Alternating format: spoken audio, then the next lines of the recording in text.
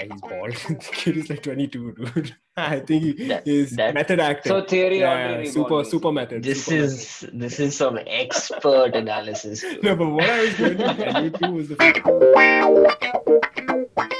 Hey guys, welcome to yet another episode of Punditry on a Pint, where a couple of average blokes are having above average football conversations. Joining me on the podcast today is Vaishnav, Akshat, and Po. And let's get straight into it, guys. The Champions League is back, and so is all the drama that is associated with it. We were fortunate enough to watch a really good game of PSG and Barcelona, super high intensity, and we saw a world-class performance from Mbappe, who just seems to be getting into onto the path of being a legend.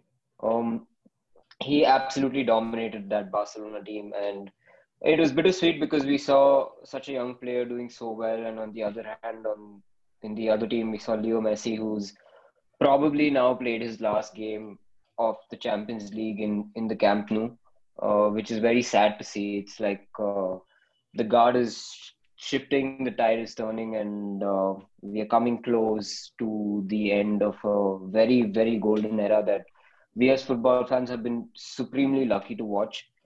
Apart from that, the very next day, we saw another masterclass by Haaland, who again scored another hat-trick for Borussia Dortmund against Sevilla. And it's great to see that we have these two young players that are lighting up the Champions League. Let's go ahead and bring Vaishnav into this podcast. Hello, Vaishnav. What did you think of the games? That picture that I think has gone sort of viral on social media of PK desperately tugging back on Mbappe's shirt as he's broken away from him. That summed up the game. Barca have been a super... I mean, they've probably been one of the best sides I've ever watched play. And I guess when you say the old guard giving, way for the new...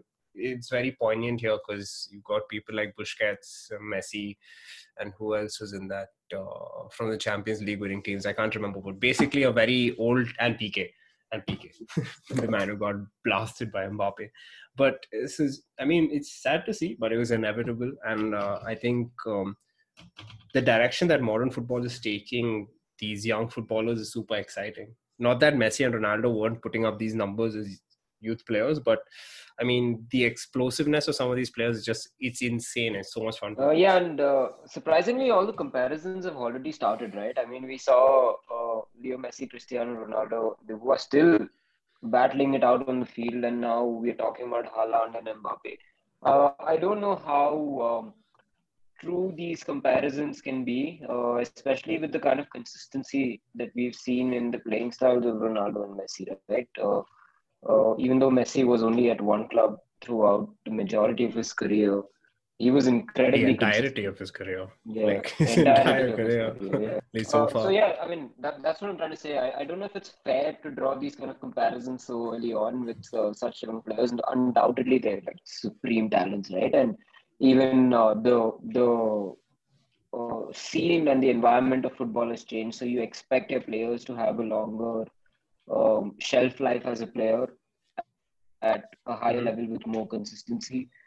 But if you see the stats, it was, I think, Mbappe has to score 34 goals, 36 goals every season. It's 49. 49 goals. 49. 49 for how many years? 18 years. Till he's 35. Like until he reaches... Yeah, so it's like 15 odd years. Yeah, so 49 goals for 15 years consistently just to match Ronaldo's scoring record, who is still playing and still scoring. So I don't know how true these comparisons lie, but if it does happen, I think we would be the luckiest footballing generation as fans, right? Because we've seen Ronaldo, Messi, and then we see whoever is taking the podium next almost immediately. Yeah, but I think is fantastic. Doesn't every generation feel like that? The guys before us watched Thierry Henry, Dennis Bergkamp play, and then got to watch Ronaldo and Messi. So, it's always awesome, dude. Footballers and just athletes always get better. And it's just awesome to be a fan sometimes. There's no doubt that these two are really good at what they do. But the thing is, when you compare them with Messi and Ronaldo, you have to look back at what Messi had achieved at the same age as Mbappe. 3 Ballon d'Or? His first Ballon d'Or. One? No, he already won his first. He had at the age of 22, it was his first Ballon d'Or at that point.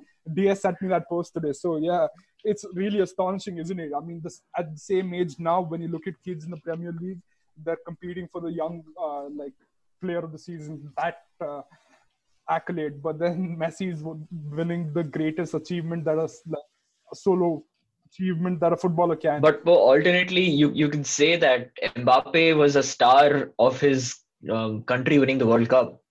Yeah. True. I mean, Yeah, he won his team the World Cup. Yeah. That's true. I mean, winning a World Cup at 19 years old, I think only Pele has done that, right? So, And let's face it, he was key. It's not like he was just a bit and part player, right? He was. Dude, what key? I That's don't know if true. you guys remember that final. He does this heel-to-heel flick to Giroud, and Giroud messes up. Oh.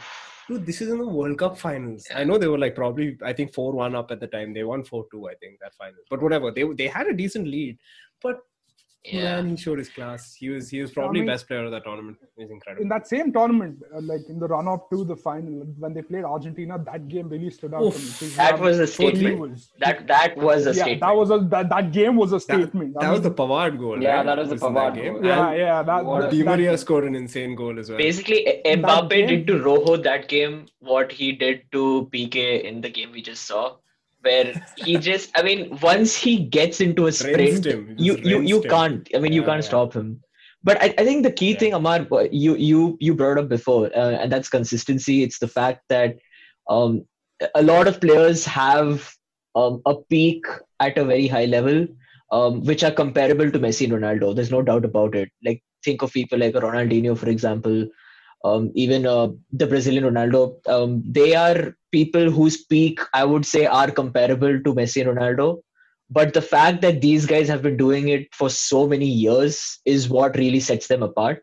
And for me personally, what I think is that the jury is still out on Haaland because he's kind of just stepped into the spotlight. Because he's had maybe just the 1.5 year with Borussia Dortmund. And I mean, he's excelled, but I think Mbappe's been in the spotlight for a little bit longer. I think his breakthrough season was the Monaco season.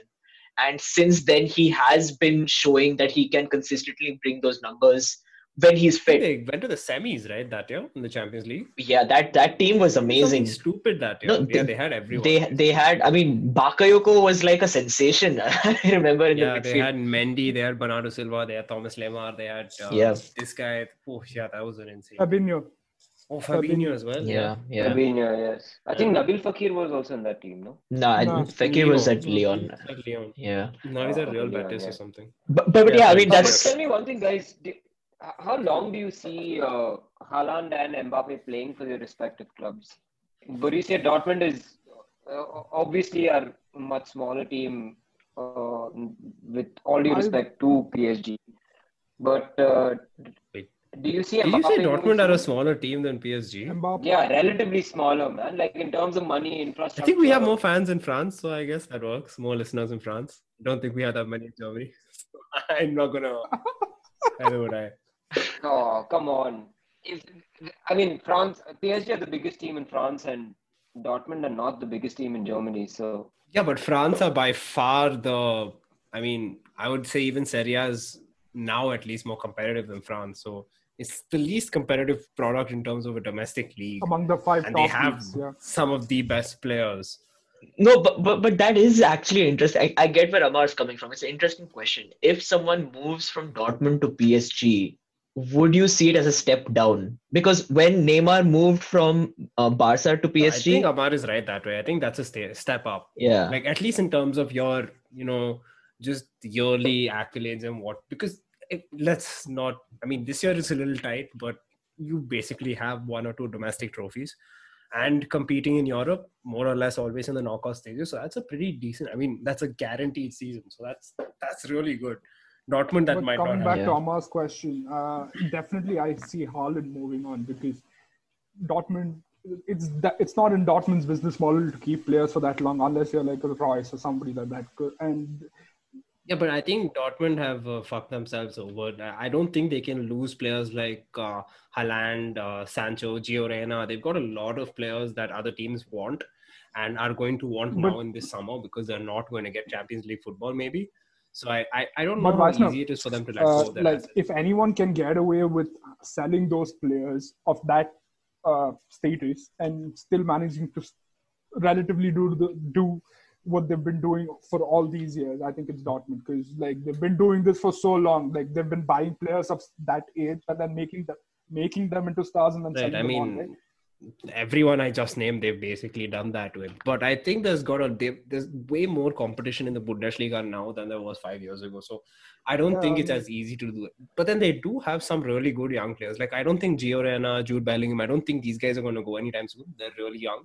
But Haaland, Sancho, those are two big names. So, if you lose them, that's a big deal. And the thing with Haaland is they kind of knew what they were getting into, because Mino Raiola made very clear that he's only going to sign with a club which is going to agree to a release clause of, Yeah. I forget, it's either 85 or 90 He has million. a release? Oh, Yeah. okay. And that release clause is actually I- being activated next summer. So summer 2022 is when that release clause gets activated. okay. So I mean, if one of the clubs, the big clubs, decides that they want to preempt a move, they can go from this summer, or it can just turn into an all-out bidding war in the next summer, right? You pay the 85 million, and then Raiola gets rich making his agent fees. Whoever pays him the most money, he goes to that club, right?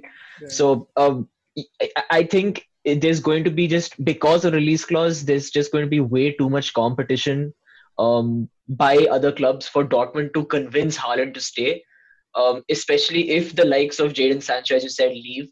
How do you convince a player like Haaland that you're building something at Dortmund when you're letting people like Sancho leave, right? Who's the guy who's going to be putting all the goals on him for a play to finish. So yeah, I think Haaland is just a matter of time. There's no way he's going to stay beyond next year, in my view. About Mbappe, it's really interesting because there's no question of the interest in Mbappe. There's no question about the talent. Everyone knows he's a superstar. He's a guaranteed, in my view, Ballon d'Or winner in the future. But the clubs who were interested in him just don't seem to be able to afford him anymore. Real Madrid, especially, and Barca, yeah, it was kind of nailed on. He'll go to one of these two clubs, but these two clubs can't afford him. Bayern is not going to spend that much money on him. City, if the Messi deal goes through, even they can't avoid the kind of FFP sanctions of getting Messi and Mbappe in the same team. So, yeah, shit. Okay, no, cancel that. I mean, But yeah, I mean, who's going to buy him? And PSG are going to take a massive sum for him. They're not going to let this guy go for a But small amount, so. his contract is running out soon, if I'm not wrong. Yeah, 2022, 2023. But then that's what you would risk, losing him for free on his, like, in his prime. Essentially in his prime at that time. So yeah, that's like 5 a.m. football manager blunders. That's not gonna happen, man. Yeah, I mean, I'm sure they have an extension already. Yeah, he has a contract till 2022. I think with the option of an extension. So effectively 3 years. 22 basically. Okay, or 2 years, whatever. I think something that's really interesting is, so the Premier League has been really, I mean, we're Premier League fans at the end of the day. Most of the football we watch is there. And it was awesome to have one of the best players of all time grace the league and our club, at least for the three of us, for some time. And even though he was nowhere close to what he became, it was awesome to see Cristiano week in, week out. And I think we have this unique possibility to possibly see Haaland and Mbappe grow into the players they will be in the most competitive league in the world. But I think I don't see Haaland ever being the type of person who wants to stay at one club. He's a mercenary for hire, and he's just incredibly talented, so he wants the most money he can get. And I mean, that's great. Everyone does that in their job. I think Mbappe is a little trickier. He won France's first World Cup in a long time. He's essentially Thierry Henry reborn, but doesn't have hair for some reason. I don't know why he's bald. The kid is like 22, dude. I think he's method acting. So Thierry Henry reborn. Super method. This is some expert analysis. No, but what I was going to tell you too was the fact that he's French. So just the fact that he's French means if you're a Brazilian or a Spaniard, or I mean, the English don't go to France that much, but essentially if you're from South America or from Southern Europe and you're playing in France, it's typically a gateway to one of the other 4 European leagues because you're not from France. So you're using that as a bridge. But True, if you're yeah. French and you're playing in the French capital for a team that is competing in the Champions League now, I mean, do you leave? Maybe not. And especially now, dude, if Neymar leaves and Mbappe leave, Ligue 1 is as it is. They're selling a puppet show, and like when those two leave, I don't know what they're gonna be selling. So the entire league gets destroyed. So Mbappe is a tricky situation, but I completely agree with Akshat. I think Haaland is gone in a year. I don't think he's staying in Dortmund for very long. But I think Mbappe is also very publicly said Yeah. that he wants to join Madrid at some point in his career, right? I mean, Yeah. it's Yep, not. He's not said that. Okay, I am from France. Paris is my home team. I want to stay here till the end. He's never given that sort of inclination as well. One thing I noticed in that Sevilla game, like Haaland, it seems like the defenders keep backing off him, like that shit scared of him when he starts running with the ball. It's like when you see defenders against like Lewandowski or somebody like that. Like, Yeah. and he's only 2021 right now. Imagine like at that age being able to show that kind of aura around him and then try to scare the shit out of defenders is That's really true. You're right. Because, yeah, young players, I mean, they're tricky, they're exciting, but very rarely does an opposition have to set up to block that one particular player. And in the case of both Holland and Mbappe, the opposition literally says that this is the key player in the team we have to stop. And it's very rare for someone under the age of 23 to even, hold that kind of fear or respect in the opposition's eyes. that's the difference between Haaland and Mbappe for me, because like Haaland looks like this elite goal scorer, but Mbappe has more to his game, like in the sense that he can also be the player linking up the player, providing the assists as well. But I think Mbappe can do what Haaland can do, but Haaland can't do what Mbappe can't do what Mbappe. Yeah, I mean Mbappe seems like Thierry Henry, but with like 20 times more. 20% more But the pace man than looks Henry. like a walking Terminator, man. Yeah. If you draw the comparisons between Arnold Schwarzenegger's Terminator and Erling Haaland, I don't think you'll find a lot of differences, to be honest. Yeah, he true. looks intimidating. But I don't think that matters as much, Amar. Like, I get what you're saying, just physicality in the box. I don't think Mbappe is a slouch. And I don't think he's got by far better feet than Haaland. And I think he's like Poe said, he can play in the number 10 as well. So for me, if you can play in the number 10 and you're so explosive, that means you have the athletic ability, but also that sort of more than technical ability that we've talked about it before, that sort of La Pausa trait, right? Of being able to see the game before the angles appear. And I think Mbappe has that more than Haaland does. And obviously, he has 3 years on Haaland, I think. No, Haaland that's is 2 not or true. 3 years I don't younger think than Mbappe, I don't think Mbappe has that kind of finesse in his shooting than what Haaland does. And that ability to play a number 9 to tower above his opponents for the header, I don't think Mbappe can do that. So I mean, of course. But also in Haaland's favor, I would say that he has the more of a poacher's instinct than Mbappe. He knows where to position himself in the box as compared to Mbappe. I think finishing wise, Haaland might just take it, but Mbappe is an incredible finisher as well. I mean, they're both really top class finishers. Definitely. When you watch Haaland, it's more like he has explosive power with with every shot he takes. It's not like more than finesse or anything. It just seems like the ball rifles in that every single time. When you brought up the point of defenders backing off Haaland and giving him that kind of space to shoot, it sort of reminds me of what Ibra is doing this season as well. I mean, I'm following the Serie A a lot with how especially Milan are playing, and even if you saw with an experienced, well-drilled team in the Milan derby in the Coppa Italia in the semi-finals, when Ibra received the ball, you had 2 players who were always moving back instead of closing him down, and then he got all the time and space in the world to pinpoint his shot directly at exactly where he wanted to. And it's super interesting because Ibra is 38, 39. He's at the twilight of his career, right? He's still scoring goals. He has that sort of, I mean, he has that sort of aura and that presence. He has that intimidating factor, so that it's. I mean, you can agree with the defenders to back off a little, but Haaland being so young, fairly inexperienced, having that sort of creating that sort of vibe. I think it's also the athleticism, right? Like if Mbappe or Haaland get a yard on you, you can't catch them. You just cannot physically catch up to them. And when they have that yard on you, 9 out of 10 times, especially in Haaland's case, he's going to score. So I feel like that is also a big deal. Like one very good example for me, especially with this sort of, defensive reactions, is Jamie Vardy. Because you see teams have a super, they have a conundrum when you play Leicester. Because Leicester are as comfortable without the ball as they. I know this is sort of a tangent, but it sort of ties in. Yeah. It's some, I think it's Van Nistelrooy or some really good striker, talking about how when you're playing with a new defender who you haven't played with before, you can get in their head by, firstly, when you're playing like as a 9, like the traditional 9, you have your hand out behind your back as you're receiving your ball with your back to goal. And if you can't feel the defender right behind you, he's giving you a yard. And you do that a couple of times when you're getting the ball and you're starting to settle yourself in the game. And then if you put your hand out and you feel the defender come touch tight, that's when you know this man is trying to come tighter on you. And that's when you can start doing things. You can start spinning him. You can start leaving the ball for someone else because you know what the defender is going to do. So it's sort of, for me, Mbappe and Haaland have that where they are blistering. So you don't know what to do. I can drop off and expect someone from behind him to come pinch the ball, or I can try to step up. But if I step up, especially in Mbappe's case, he can find a pass. In Haaland's case, he can just push me out of the way and just blast past me. So I feel like that's a big deal. The intimidation is not just the fact that it's Ibrahimovic or Ronaldo, but their supreme athletic ability. How many times have we seen players back off Cristiano as he's driving into the box? Messi, maybe not as much because they're just left flat-footed.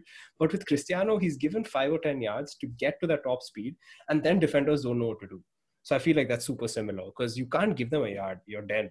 Like they're going to rinse you and they're going to fly past you.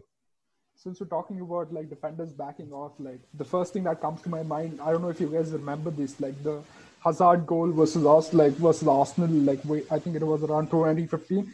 Koscielny is backing off. The Hazard just keeps running at him, man. And then finally tucks it in past Padacek.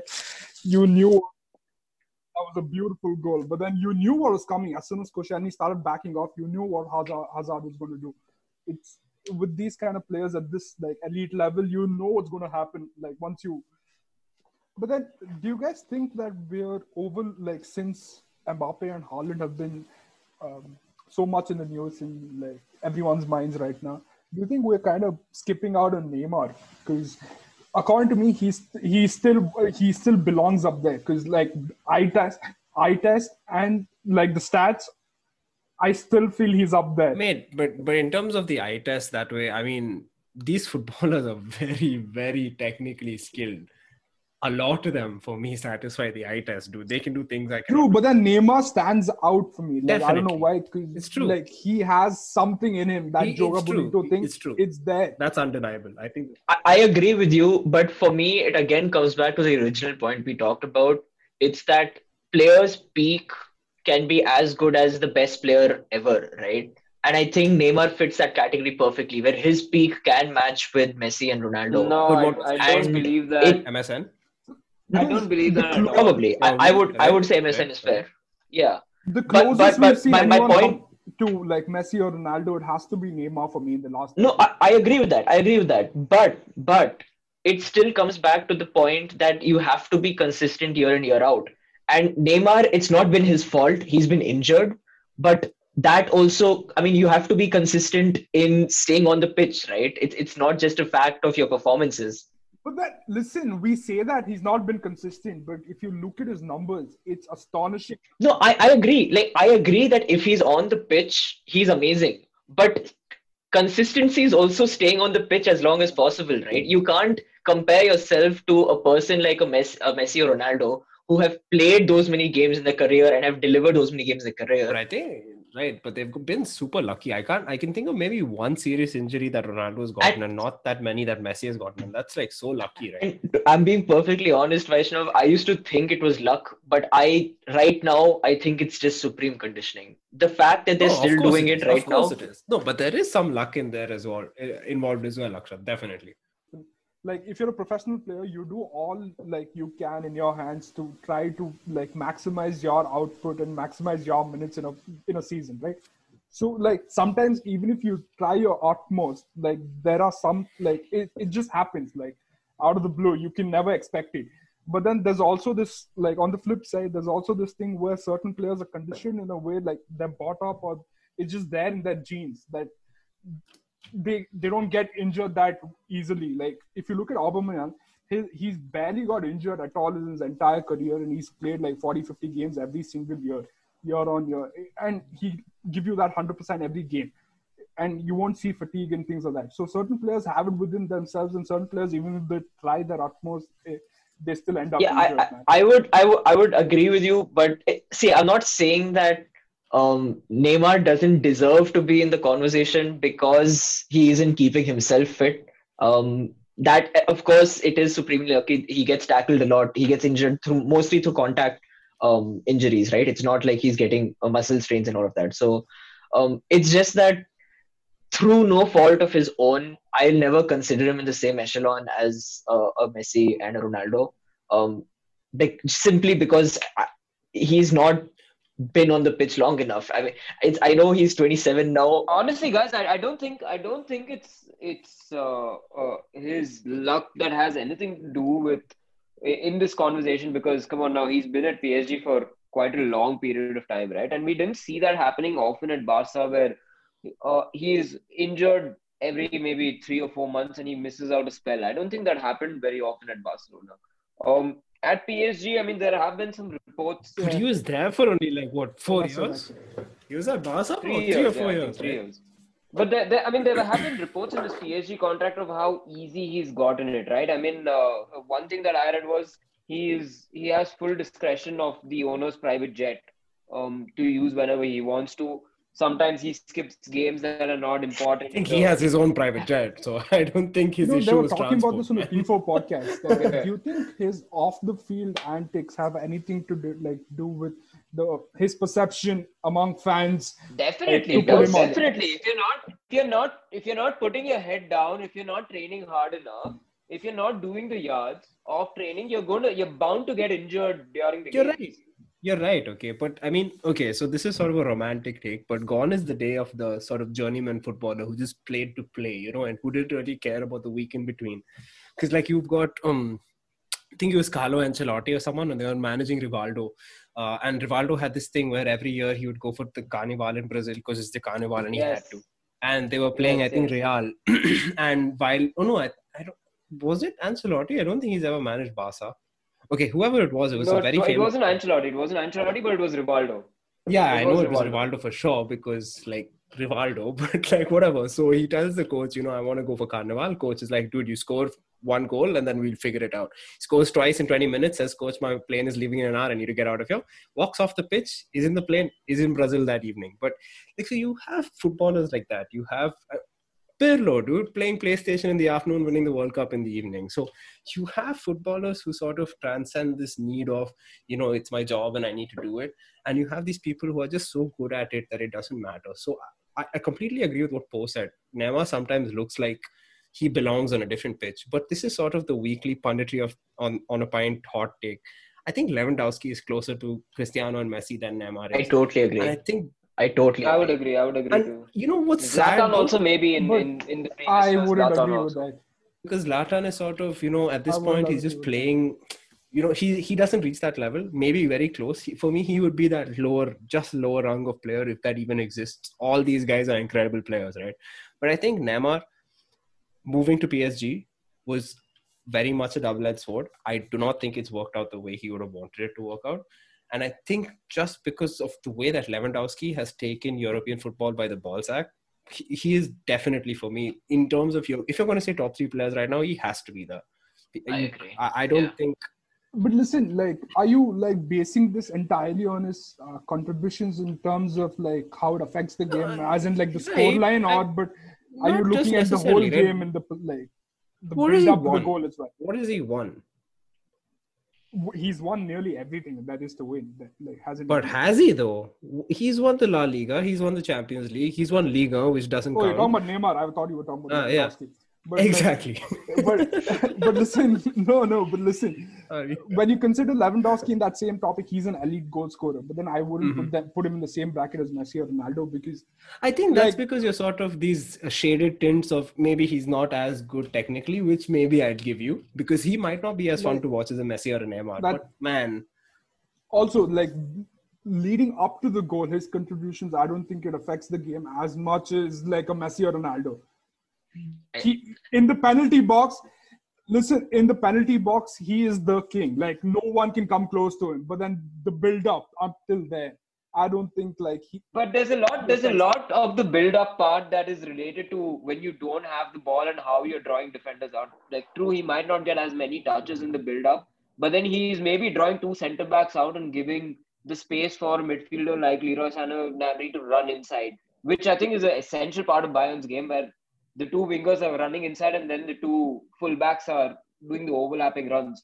Especially last year, I think when Hansi Flick, right? That's the coach's name. And he came in, I think, as after they sacked Kovac or something. I remember he came in after someone got sacked. And one of the, Kovac. And it was sort of the resurgence of Thomas Muller because he wasn't sort of in the limelight for the last year. And a lot of that was because of how him and Lewandowski was able to play that sort of Raumdeuter and false 9 and number 9 role. So Lewandowski can give a lot. I get what you're saying, Po, though. Like, I don't take your point lightly. I mean, Neymar was one of my favorite players when I watched him on YouTube for the first time, right? Like when him and Hazard were... It was just beautiful. Dude, when Hazard was at Lille and when Neymar was at Santos... He was the first YouTube, like, the first footballer who made it big on YouTube, wasn't he? Like, the YouTube football generation. He is the YouTube footballer. Yeah. He is the YouTube... That rainbow he does at the corner touchline for Santos, and there's guys sitting in the crowd and you can see them all stand up at the same time and do this. It's, for me, that is my favorite YouTube clip. His Puskas goal, dude. Do you remember? He absolutely murdered that defender to score. He drags it across him and then goes around him and snaps it in. Yeah, I remember that goal. Holy shit. But okay, I just want to make this final point. So I'm just looking at Neymar's stats in the league. Okay, from 20. Okay, let me just take it to the PSG days. From the 2017-2018 season, he has scored 19 goals, 15 goals, 13 goals, and now 6 goals this season. And he hasn't played more than 20 league games in a season. Now, I'm going to compare that to Lewandowski, who in his last 5 seasons has... Okay, let me take it back to 15-16. He's played more than 30 games every season, and he scored 30, 30, 29, 22, 34, and 26 already this year. These are FIFA numbers, dude. That's just it for me. These are FIFA numbers. No, it's crazy. Yeah. So for me, that's what takes it. That's what takes it. The fact that he's able to play 30 games a season and score these many goals, as compared to Neymar, who is incredible when he plays, but he's playing just half the games in a season. That is why I always... Much better if he stayed at Barcelona, dude. I think he would have genuinely rivaled Messi's status as the GOAT if he stayed at Barcelona. Barca have a romantic history of games. Yeah. I mean, let's face it. I'm not doubting that Neymar would have done the same thing in Barcelona, because I honestly believe he'll be maybe had the same output. Definitely. With the way all three were playing at that point of time, it looked like, they're going to take... If any team could come close to that Madrid 3 consecutive Champions League victories, I think it's the Barcelona with the MSN. If the MSN had stayed for longer. Some of the best football, like honestly, some of the best football I've seen. And I'm talking about someone who's watched Barca play at 2011 and 2008. Actually, you mentioned goal scorers, right? Like the amount of goals Neymar and Lewandowski have scored. There was this interesting stat that Sky pulled up, BT pulled up when, like, during the Arsenal Leeds game last week. Like the top European goal scorers since 2009. You can guess the top 2 there, like Ronaldo, Messi, and then it's followed by Cavani, Alba, Lewandowski, and most Suarez and Aguero. Most of these players are about 30, right? Like, so we're seeing this kind of trend where like usually you would expect a drop off in the number of goals scored, like once they hit that particular age. We're seeing that trend kind of shift, because like lots of these, like before Cavani came to the Premier League, everyone kind of wrote him off, saying that he can't produce the same number, like he can't influence the game the same way he did when he was at PSG or when he was at Napoli before that. So there's this kind of like shift in that trend, I'd say. And now you're seeing Alba score, you're seeing Suarez kill it at Atletico, you're seeing Lewandowski still doing what he does best. And like, so that was really interesting, something like that popped up in my... No, but that again comes down to the point that I made before, that with the environment of football changing, there is you can expect a player's like career lifespan to be increased because of purely the amount of conditioning and work that they're doing in the training grounds, right? So But Amar, it's more than that. I think I get what Po's saying. It's not just that the shelf life of players has increased. It's the fact that the peak is more prolonged and the peak is coming at a much later stage in the career than what we were used to. Because a striker's peak would be somewhere around 26 to 30 normally. But I would say right now, from the evidence which Po has given, those strikers, you can extend that to their peak going all the way up to 33, maybe even 34 years of age. Because people like Suarez, Cavani, okay, Ibra but is like here some it's a very freak. interesting But conundrum because there's a big yeah, difference between goal scoring peak and just Yeah, general physicality peak, right? I mean, we're not seeing Suarez making those run behind. We've seen Aguero lost a lot of but what pace. matters to you?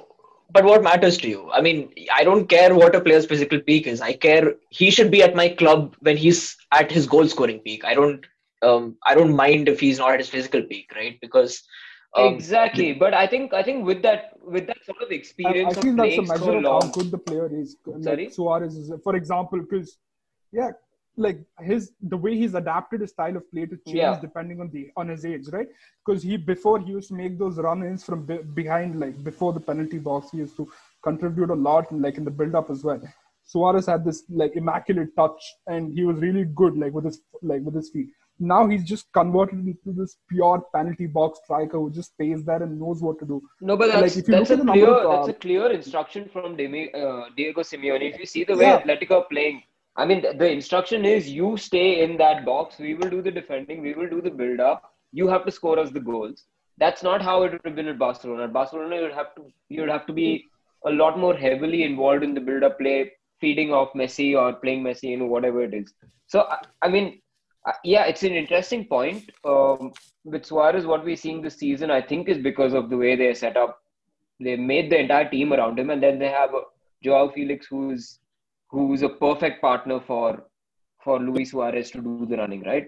yeah. And also one more, I remember this. I heard this somewhere in one of the podcasts I listened to. I don't remember where, but it's this thing is really interesting because when you look at Suarez, he's the top goal scorer in La Liga right now. But when you look at the amount of chances he's received and the number of shots he's taken, he's somewhere like around 10th or 11th. But he's like, it just shows the number. Like it just shows that as a striker, these elite strikers, it's not about the how much of their chances that they convert, but it's like more of the fact that they receive so many chances and they don't get faced by the fact that they miss so many chances as well. Like you see lots of strikers getting missing strike like chances, but and then they get affected by that particular like miss, and you see them like kind of drop down in the remaining part of the game. But these elite strikers, they just know that they're going to get another chance, and it's just like the fact that you get more chances. You just need to take one chance, right, to like make a difference. It doesn't matter how many you miss. So that was really interesting, like completely out of context, but it struck me Coming as back really to interesting. Akshat's question, though, which player would you want to have in your team? I think I would want to have that Lewandowski that scored 5 goals in 10 minutes. That's the kind of striker that I want The in one my that Pep was looking on in disbelief, and Pep is looking on at you like that. I mean, he's rubbing his head, bald head. Oh my god. He's like, I've created a monster.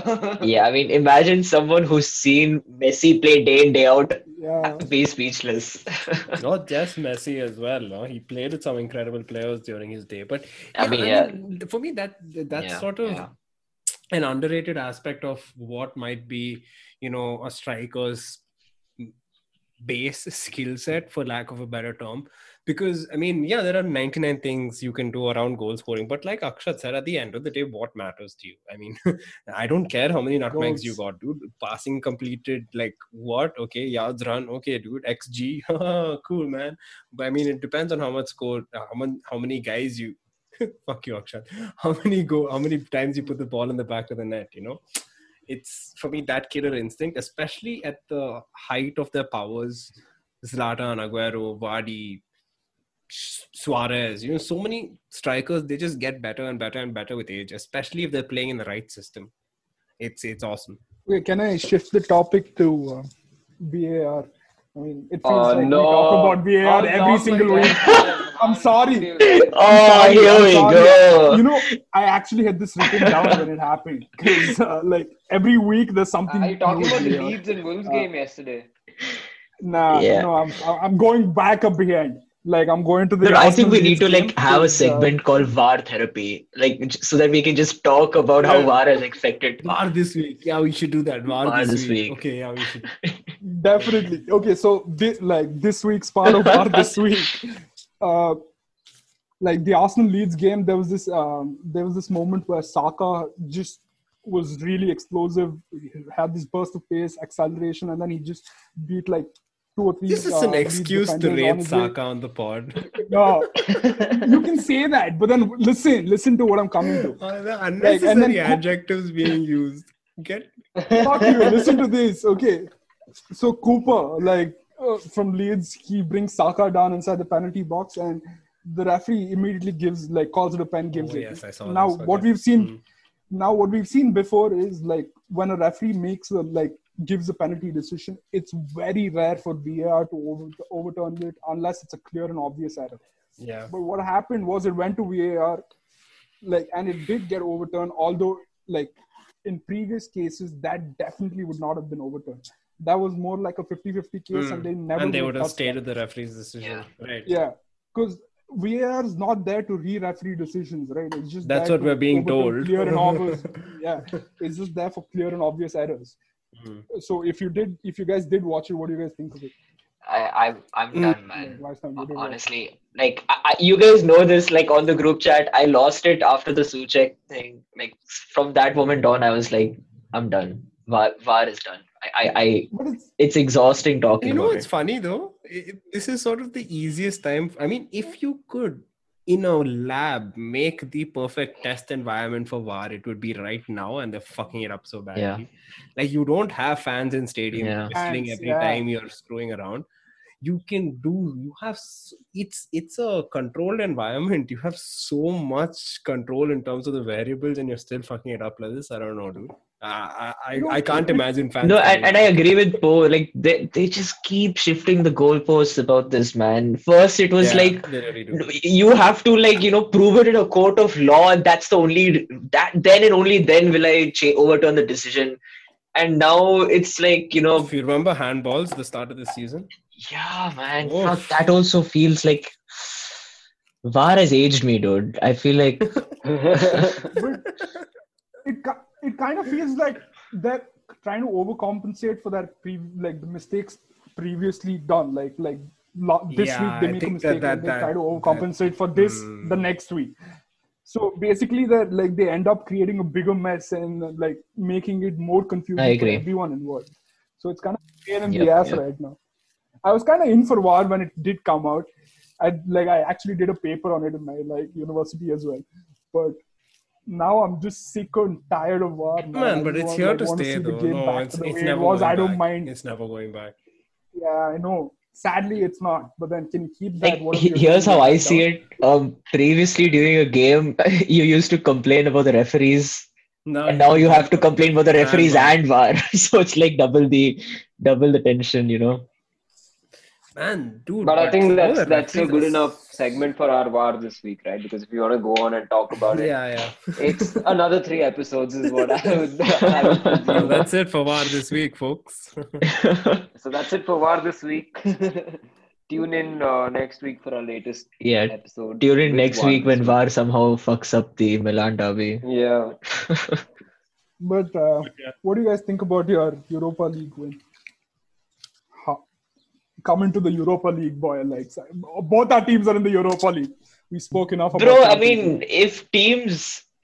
if teams have still not learned that if you press against us, we'll counter you and we'll score. If your press is not I don't think press is the key though. I think it's the line is a Yeah, better. this I'm is sorry. a- Yeah, that's what I meant to This is a say. good segue into Yeah. a sort of something I've been observing, which is, I mean, is very apt that we're talking about changing of guard, is the fact that Spanish teams, I think, are losing their way in Europe. It's the cycle, dude. It's sort of- It's England. Yeah, it definitely England's is. back. England's back. As well as Germany. I wouldn't say so, dude. Because I think when Germany golden era was not golden era, but when Germany was Yeah, dominant, They're defending champions though of the Champions League. yeah, no, So, but it was German football as a whole because at that time Bayern were at it, Dortmund were at it. I don't know. I just feel like the German football, Bayern will always be a dominant force, but Yeah. German football is not in a very strong situation right now. that's true. Because if they keep cannibalizing their own league and then the players of their other teams, no man, listen, it's like okay, City are first and then you guys are second, right? It's like City trying to buy Bruno in the middle of the season and like you guys bending over. That's not going to happen in the Premier League ever. Like not ever, but then it's not going to happen in the Premier League anytime soon. But like Bundesliga, it's a mess at this point. it is, but I mean, Like- there's some incredible talent in the Bundesliga right now. Incredible. All going to talent. Bayern. Yeah, but there's some really good talent at Mönchengladbach, at Leipzig, at Dortmund, at Frankfurt are having a good season. I think they're fourth or fifth. So, I mean, there's some really good talent in the Bundesliga. No, what I wanted to sort of say was, But Spanish teams. there was one more thing. Sorry. No, go ahead. There was one more thing in the like weird in Bundesliga. Like Dortmund signed a new coach, right? And Rosa? like he's already Mönchengladbach, managing right? another. Yeah. Yeah, he was already managing another team in Bundesliga, and they announced this halfway through the season. Like it's just a mess, man. I don't think you should do that. That's a horrible thing to do. Like It's you just sickening, no? yeah, like that's just sad. So some really cool points that were brought up in this podcast. I think we have some talking points for the future episodes to come as well. Thank you, listeners, for getting on and listening to the pod. If you've reached all the way to the end, please share the link with your friends as well, and keep tuning in for our next week's episodes. Until then, enjoy the football and have a lovely week. Bye bye.